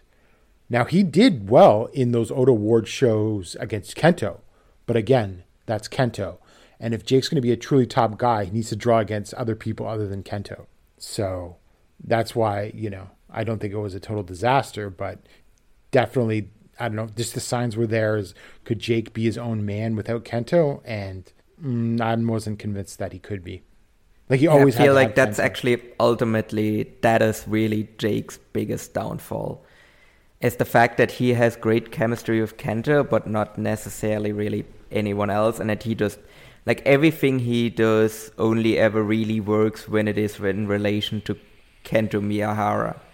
I think the biggest indictment of that is if you just look at like the just like graveyard of just failed Jake Lee stables, like especially like stables that started off really hot. Like if you look at like back when Sweeper formed, that was really hot for a while and then just fizzled out. Like the same thing when like Jin like started and that was really hot and then it fizzled out. Like especially that one I'm angry about because I love literally everyone. I loved everyone in that stable. Like if you just look at that one, like that is just like that is a Paul Feld stable. Like that's Koji Iwamoto, Naoya Nomura, Ayata Yoshida, Fuminori Abe, and Jake Lee. That was like, and when that like I think that was kind of like when that fizzled out really was like the moment when I kind of like turned on Jake Lee. Where I was like, if he can't make this stable work with this like amount of talent, then I feel like he just isn't like a guy that is like at the top of the promotion. Like he's probably better as like a gatekeeper, which I feel like All Japan was gonna like put him in if he wasn't leaving. Right. Although to be fair to Jin, you had Nomura's injury and the pandemic, and that did lead to a really great Lee and Iwamoto All Asia tag title run though. That was really fun, and then it led obviously like into like Jake turning on Iwamoto and then forming Total Eclipse. But again, Total Eclipse, another example of like a stable that like started off really hot and then literally just fizzled out. Everybody I still remember the reaction, like just chatting with people in like Slack, and they were like all shocked, and they're like, "Wow, that was an awesome angle and everything like that," and it felt hot, and Jake completely transformed his look, which is funny because now we know why Jake didn't bother changing his tights after Total Eclipse disbanded. Yeah, because he wants to like flip them out for like his ever like whatever like Taichigun or like LIJ tights or whatever he's going to like be wearing going forward. Maybe he's going to be like the House of Torture hunter, Jake Lee. Yeah. So I don't know. I guess those are our feelings on Jake. I guess to us, Paul, I don't want to speak for you, but like Naoya was always the guy, and he was always the guy to me in like 2017, 2018, right? Yeah, absolutely. Like the moment like Naoya started to break through to me, Jake was like completely like on the back burner essentially. And I also feel like that was the idea of the promotion as well. And then obviously Naoya gets hurt and they're kind of like, well, I guess we have to go with Jake now because I feel like Jake was always going to turn. Like maybe he was going to get the Triple Crown run as well. But like I feel like or the original plan was probably for Jake to turn on Naoya and not Koji Iwamoto. It's funny though that Naoya also turned out to be a better heel than Jake. Yeah, but that is also very funny. Yeah. So no, like to me, like if what happens here is Jake Lee leaves and we get Naoya Nomura back, then I think that is actually a net positive for the promotion. Absolutely, I 100% agree with you on that. So, Paul, let's assume it's New Japan, because I don't see Noah, and I don't even know what the hell he would do there. But I could see him in a role in New Japan. They're going to repackage him. He's going to look different. Maybe they'll give him a new haircut and obviously new gear. Without even getting into a debate, and I think Suzuki Gun would be most likely. I've seen everyone say everything from LIJ, which I actually think is like the least likely, to Bullet Club in general, to House of Torture. But Paul, what's he going to do? I don't think he gets any higher than Sonata is now. I think Sonata level is an absolute best case scenario for him. I don't see him get higher than that. Like New Japan recently has been a bit more willing to push guys that aren't like people that come from the dojo, but just historically speaking, there is just a limit to people that aren't like New Japan trainees, like how much they can achieve within the promotion. But I also feel like the two people that have actually like broken through that glass ceiling are two people that had already shown like outstanding like things at their previous promotions. So I'm talking about Ibushi and Shingo. Like both of them were like bona fide draws and like DDT and Dragon Gate respectively. And I don't think like Jake is even close to the level of like established star or like draw that either man was in their previous promotion. So to me, Sonata level is like the absolute maximum ceiling for him. Like I think that's also like if everything goes right, like he gets over with the crowd and everything, then I think he has a chance to get Sonata level. To me, he's probably more like even below that, like regardless of like where he ends up. I mean, how does he even get over? Like, I don't know. I mean, you cannot, like, obviously New Japan has a certain ability. They have like the resources to make people into stars or at least enhance their characters. But I don't know. Like, I'm sort of curious to see what Jake looks like, because I don't know. I'm just so used to this. Well, the several different versions of Jake, I suppose, that we've had in All Japan. Like, it would take, I know, I still think it's the New Japan Star Machine is not enough to take Jake to that next level. It wasn't for Sonata, and I think that's probably the best comp to Jake. Yeah, no, I think Sonata is the best comp. Like, and yeah, as I said, like even the Bushi Road Machine, which just like, I mean, just look at what they did to like Stardom in like a year and a half. I mean, it just completely just massively transformed the entire promotion to just be like a really kind of a bit of a juggernaut now. Whereas they brought in Sonata and they did try and push Sonata, like, because they did try and make Sonata and it just didn't really work. And I just don't see that, like, because we've seen pretty much everything of Drake, I think, that we can see. Like, I don't think there's any kind of like hidden potential in Jake that he just hasn't brought out yet. So even if you just like improve his like presentation and everything with like all of the money that Bushi Road has, like, it's gonna help him, but I don't think it's gonna like uncover some like hidden side of Jake that wasn't before seen, that is like gonna push him to a level where he can like is like a realistic like challenger for like someone like Kazuchika Okada. Like, I don't feel like he can even get close to that level at all. No, I guess I will give Jake credit. I think he has the potential to work hard, so I think he will be working very hard when he debuts, if it is into New Japan. So I will be curious to watch that. I'm going to watch it because like I really like, this is like one of the most interesting jumps just in terms of like how we conceive of him and how, I don't know, because not everyone, a lot of people don't watch All Japan, right? And so I'm genuinely curious about what some of the reactions to this guy are going to be. Yeah, and I am also curious because we talked about it earlier. Like, we're really like, all of his great matches were with Kento.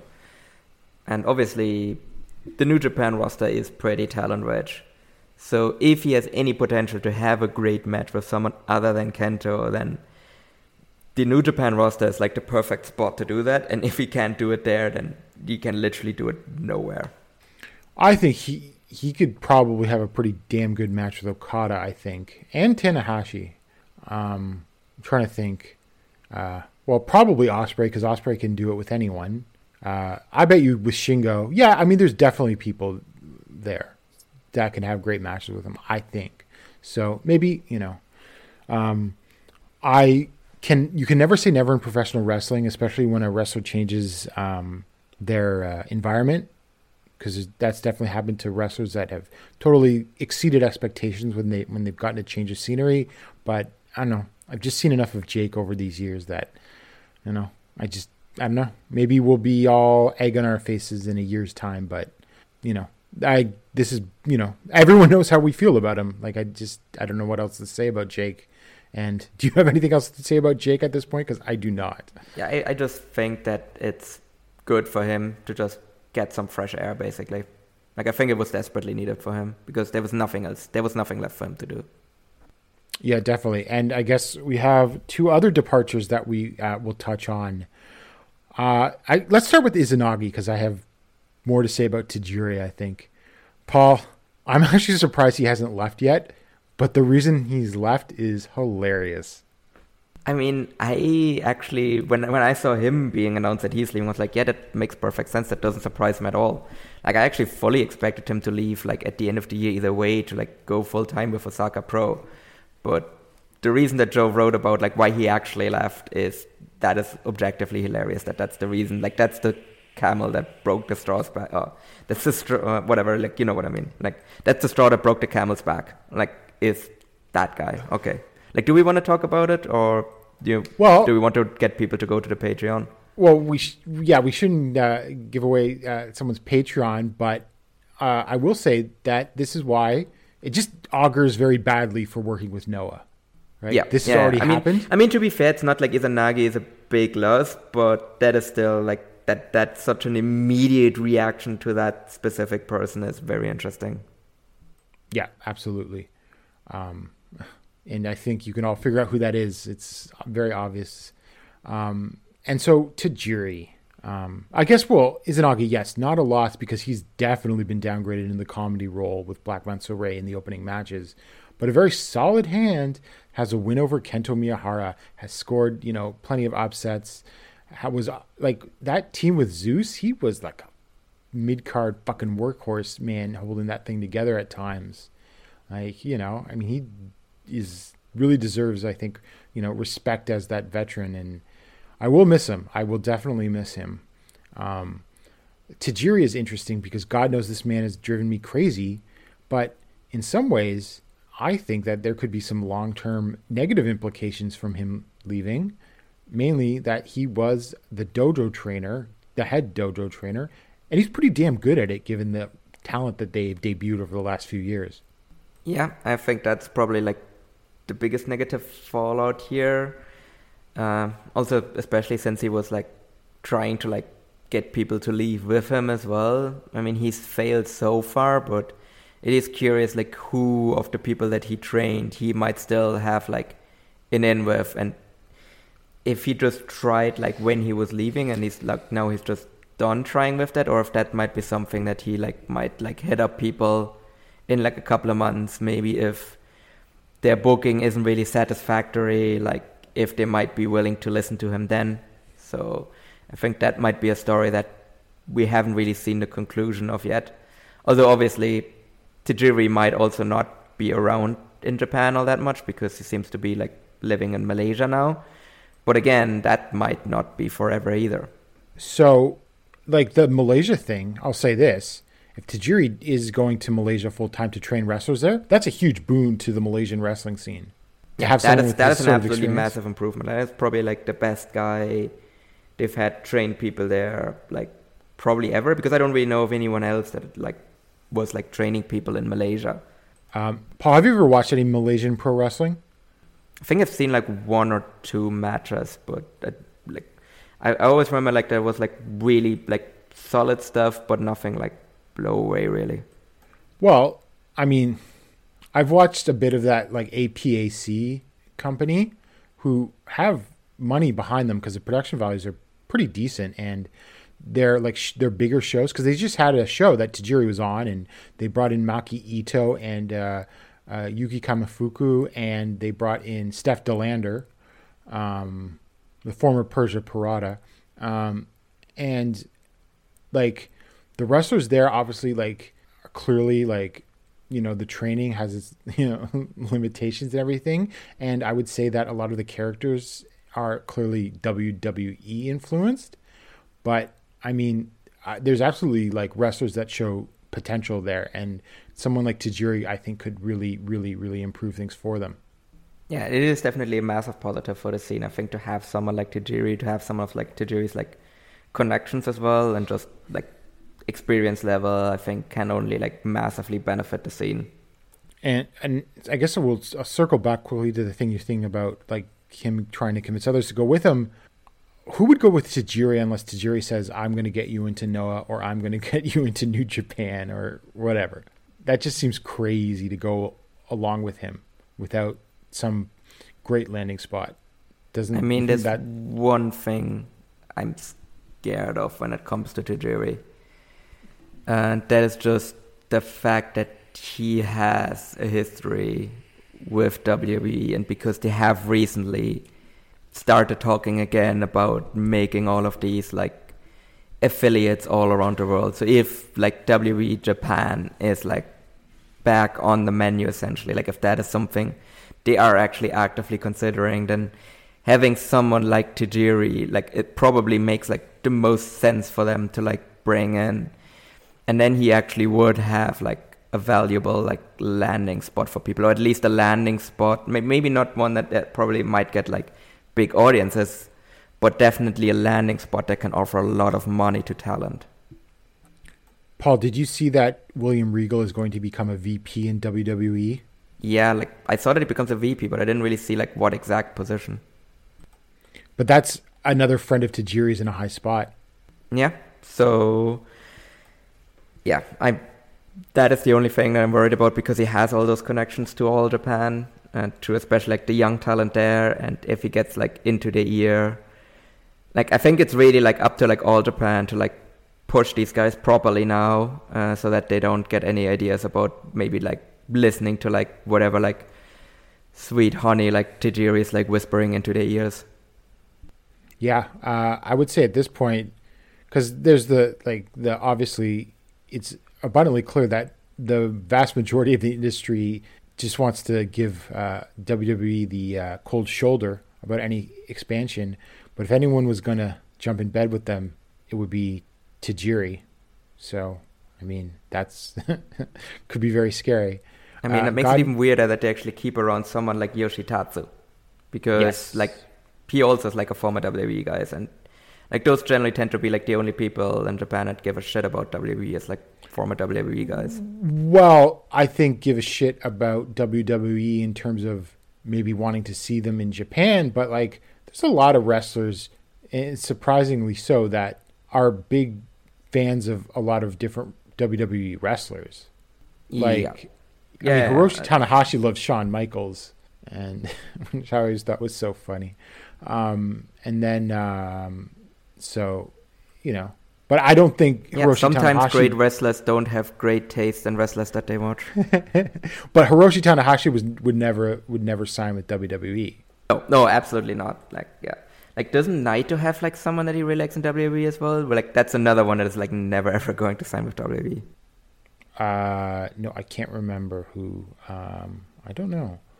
Who was the Joshi wrestler? I just saw this yesterday that like absolutely loved Kelly. Wait, what? Really? I don't remember that one. Yeah. I think it was... I can't remember. I think it was someone in Stardom. I mean, that's the one promotion where that actually somewhat makes sense, but still. Yeah. I mean, regardless of who it is someone that is just an infinitely better worker than Kelly. I think that's a very safe thing to say. Yes, absolutely. And then I guess, Paul, given what's going on now in All Japan, what do you think of Tajiri's booking? Because it's clearly like Total Eclipse was his fingerprints all over it. And the junior division. It was mediocre at best, I would say. It was better than whatever they were doing, or what they were doing with like Voodoo Murderers around the Budokan show, because that was just kind of really shit, and it took like the wind out of like this promotion sales really. But I also don't feel like his booking was like I did like the first half of the year. Like I think they did a lot of interesting stuff in the first half of the year, but I think it's already questionable how involved he still was in that, because he also went on that lengthy like excursion and everything. So like probably he was already like, I don't know, like his power was already reducing at that point. I don't think he was like completely out of power at that point, but it was definitely like more of a committee already. So like I think really like, because he booked probably for like most of like 2021, right?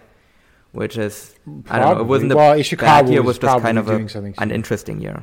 Ishikawa was doing stuff too. But, I mean, Tajiri was almost certainly booking, I think, the junior division, and that was like some of the worst stuff in years.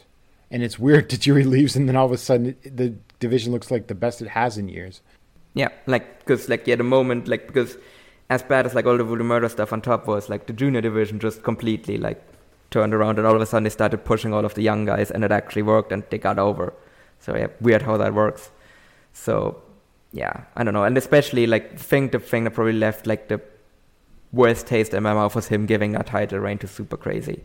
Especially because Super Crazy then immediately turns around, and, like, jumps to Noah. Like, that was just, like, completely unnecessary. Like, no one benefited from that except for Super Crazy. No one really wanted this. I don't think even, like, Japanese fans were, like, happy to see this. So, yeah, no, that was just a complete failure. That was, like, by far his worst booking decision. Absolutely. And, well, I mean, it wouldn't shock me if stuff like that eventually caught up to him, you know, from the board of directors and President Fukuda and all those guys. Like, what is he doing with all of this stuff? So yeah, that's Tajiri. You know, it's funny, Paul, because I was watching the Secret Santa match that I was given for the Voices of Wrestling Secret Santa today, and it was a tag team turmoil from Backlash 2005. And in it was William Regal and Tajiri as the champions, or at least they were the champions going into the match. And it wasn't a very good match at all. Very like classic paint by numbers WWE like gauntlet thing that you see on the pay-per-views within the tag teams. But god damn it if Tajiri wasn't great. Like the best part of the match back then, you know. And I watched him in ECW and everything, right? And I loved him, so you know. Yeah, no, like I remember Tajiri was like, he was really good for a really long time. It's just, I think he really was the moment really he started like breaking down was, funnily enough, like the moment when he came into All Japan. Yep. I mean, I think did he debut in 95 or was it earlier? Because he was good by 97. He was really good by 97. Yeah, he was definitely one. He was a fast learner, yeah. And like he kept up really good working style for a really long time. Like he also adapted really well. Like when he started to like slow down, he adapted really well to like the veteran style. And then it was just like, yeah, just like 4 or 5 years ago when he just completely just lost it. Yeah. So that's, I think, about it. We covered the departures, we covered the shows, we covered the upcoming shows. Paul, do you have any final thoughts? Because we talked about a lot about All Japan today. Well, I am maybe just quickly mentioning that I still need to watch actually my Secret Santa match. But let's just say it is a match that we would probably like review if we ever do like a historical show about All Japan. Cool. So you can look forward to that. Those will be going up on Voice of Wrestling very soon. And I guess, you know, I don't know. I mean, I probably to a fault, but I don't know. I think the January shows look good, and I'm pretty hopeful about that. Yeah, I think I'm not worried about these departures at all. I think actually all of them are net positives. Right. And maybe not Izanagi leaving, but like Izanagi was always going to leave. Like I think even if that person doesn't come in, like I think Izanagi's leaving anyway. Well, it's not even just the departures. It's just like, okay, so we still have the Voodoo Murders slogging around, but I don't know. January looks good, so hopefully, you know, we'll have some sort of sense like what exactly is going to go on, and can we finally rid ourselves of this?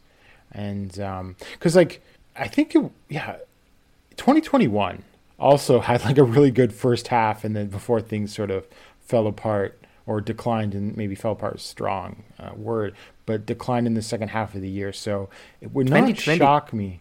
And 2019, I think, is the word. Like 2019 had a great first half, and then it just fell apart when Aoki died. Yes. Also, so I would not shock me if we come back on a show in March or February and we're like, oh, All Japan is so great, and then by the end of the summer we want to, I don't know, we're taking pot shots at Suwama again or something like that. Yeah, we'll get into like, I don't know, like November, and like Yuma still hasn't won the Triple Crown, and Tajiri just keeps ringing his phone, and yeah, we'll see. What's William Regal doing coming out after this All Asia Tag Title match? It's Tajiri and William Regal against like Yoshi Tatsu and like Black Mansory for the All Asia Tag Titles. Well, I mean, if WWE's coming, you know, Taka's going to be there. Yeah. Ugh. I don't know. I just want WWE to stay away as far from Japan as they can, and I doubly badly want them to stay away from All Japan, because that is just the most likely target for them. Well, since we're on this topic, I'm just going to say it because this is something that just really bothers me. But I hate when I've seen this several times. I hate when people say Tony Khan should buy All Japan. No, fuck off. No, he shouldn't. He absolutely shouldn't. Like, there's no reason for him to buy it, because I don't think the people realize what he's buying. He's not buying the fucking tape library. They don't control that. The people saying that Tony Khan should buy All Japan don't even watch All Japan. So just fuck off. That's my sense of that whole thing. But anyway, I think we've talked long enough about all of this. I don't know about our recording schedule over the holidays. We'll probably record something at some point, or maybe something even special, but we'll get back to you on that and we'll figure it out. But so Paul, I think though you can say that feeling good in 2023? Yeah, I think I'm feeling good for 2023 for both promotions. I think the All Japan kind of January schedule looks very promising. I think the from what I've heard, like tickets for the Budokan show for Noah move really, really well. And yes. I'm really looking forward to that show as well. So yeah, I think both promotions are like kind of like entering 2023 at least with potential to have a good year. We'll see if they'll actually like manage to capitalize on that in January, or if one or both of them kind of like shit the bed out of the gate. A bad booking decision in either company could definitely do that.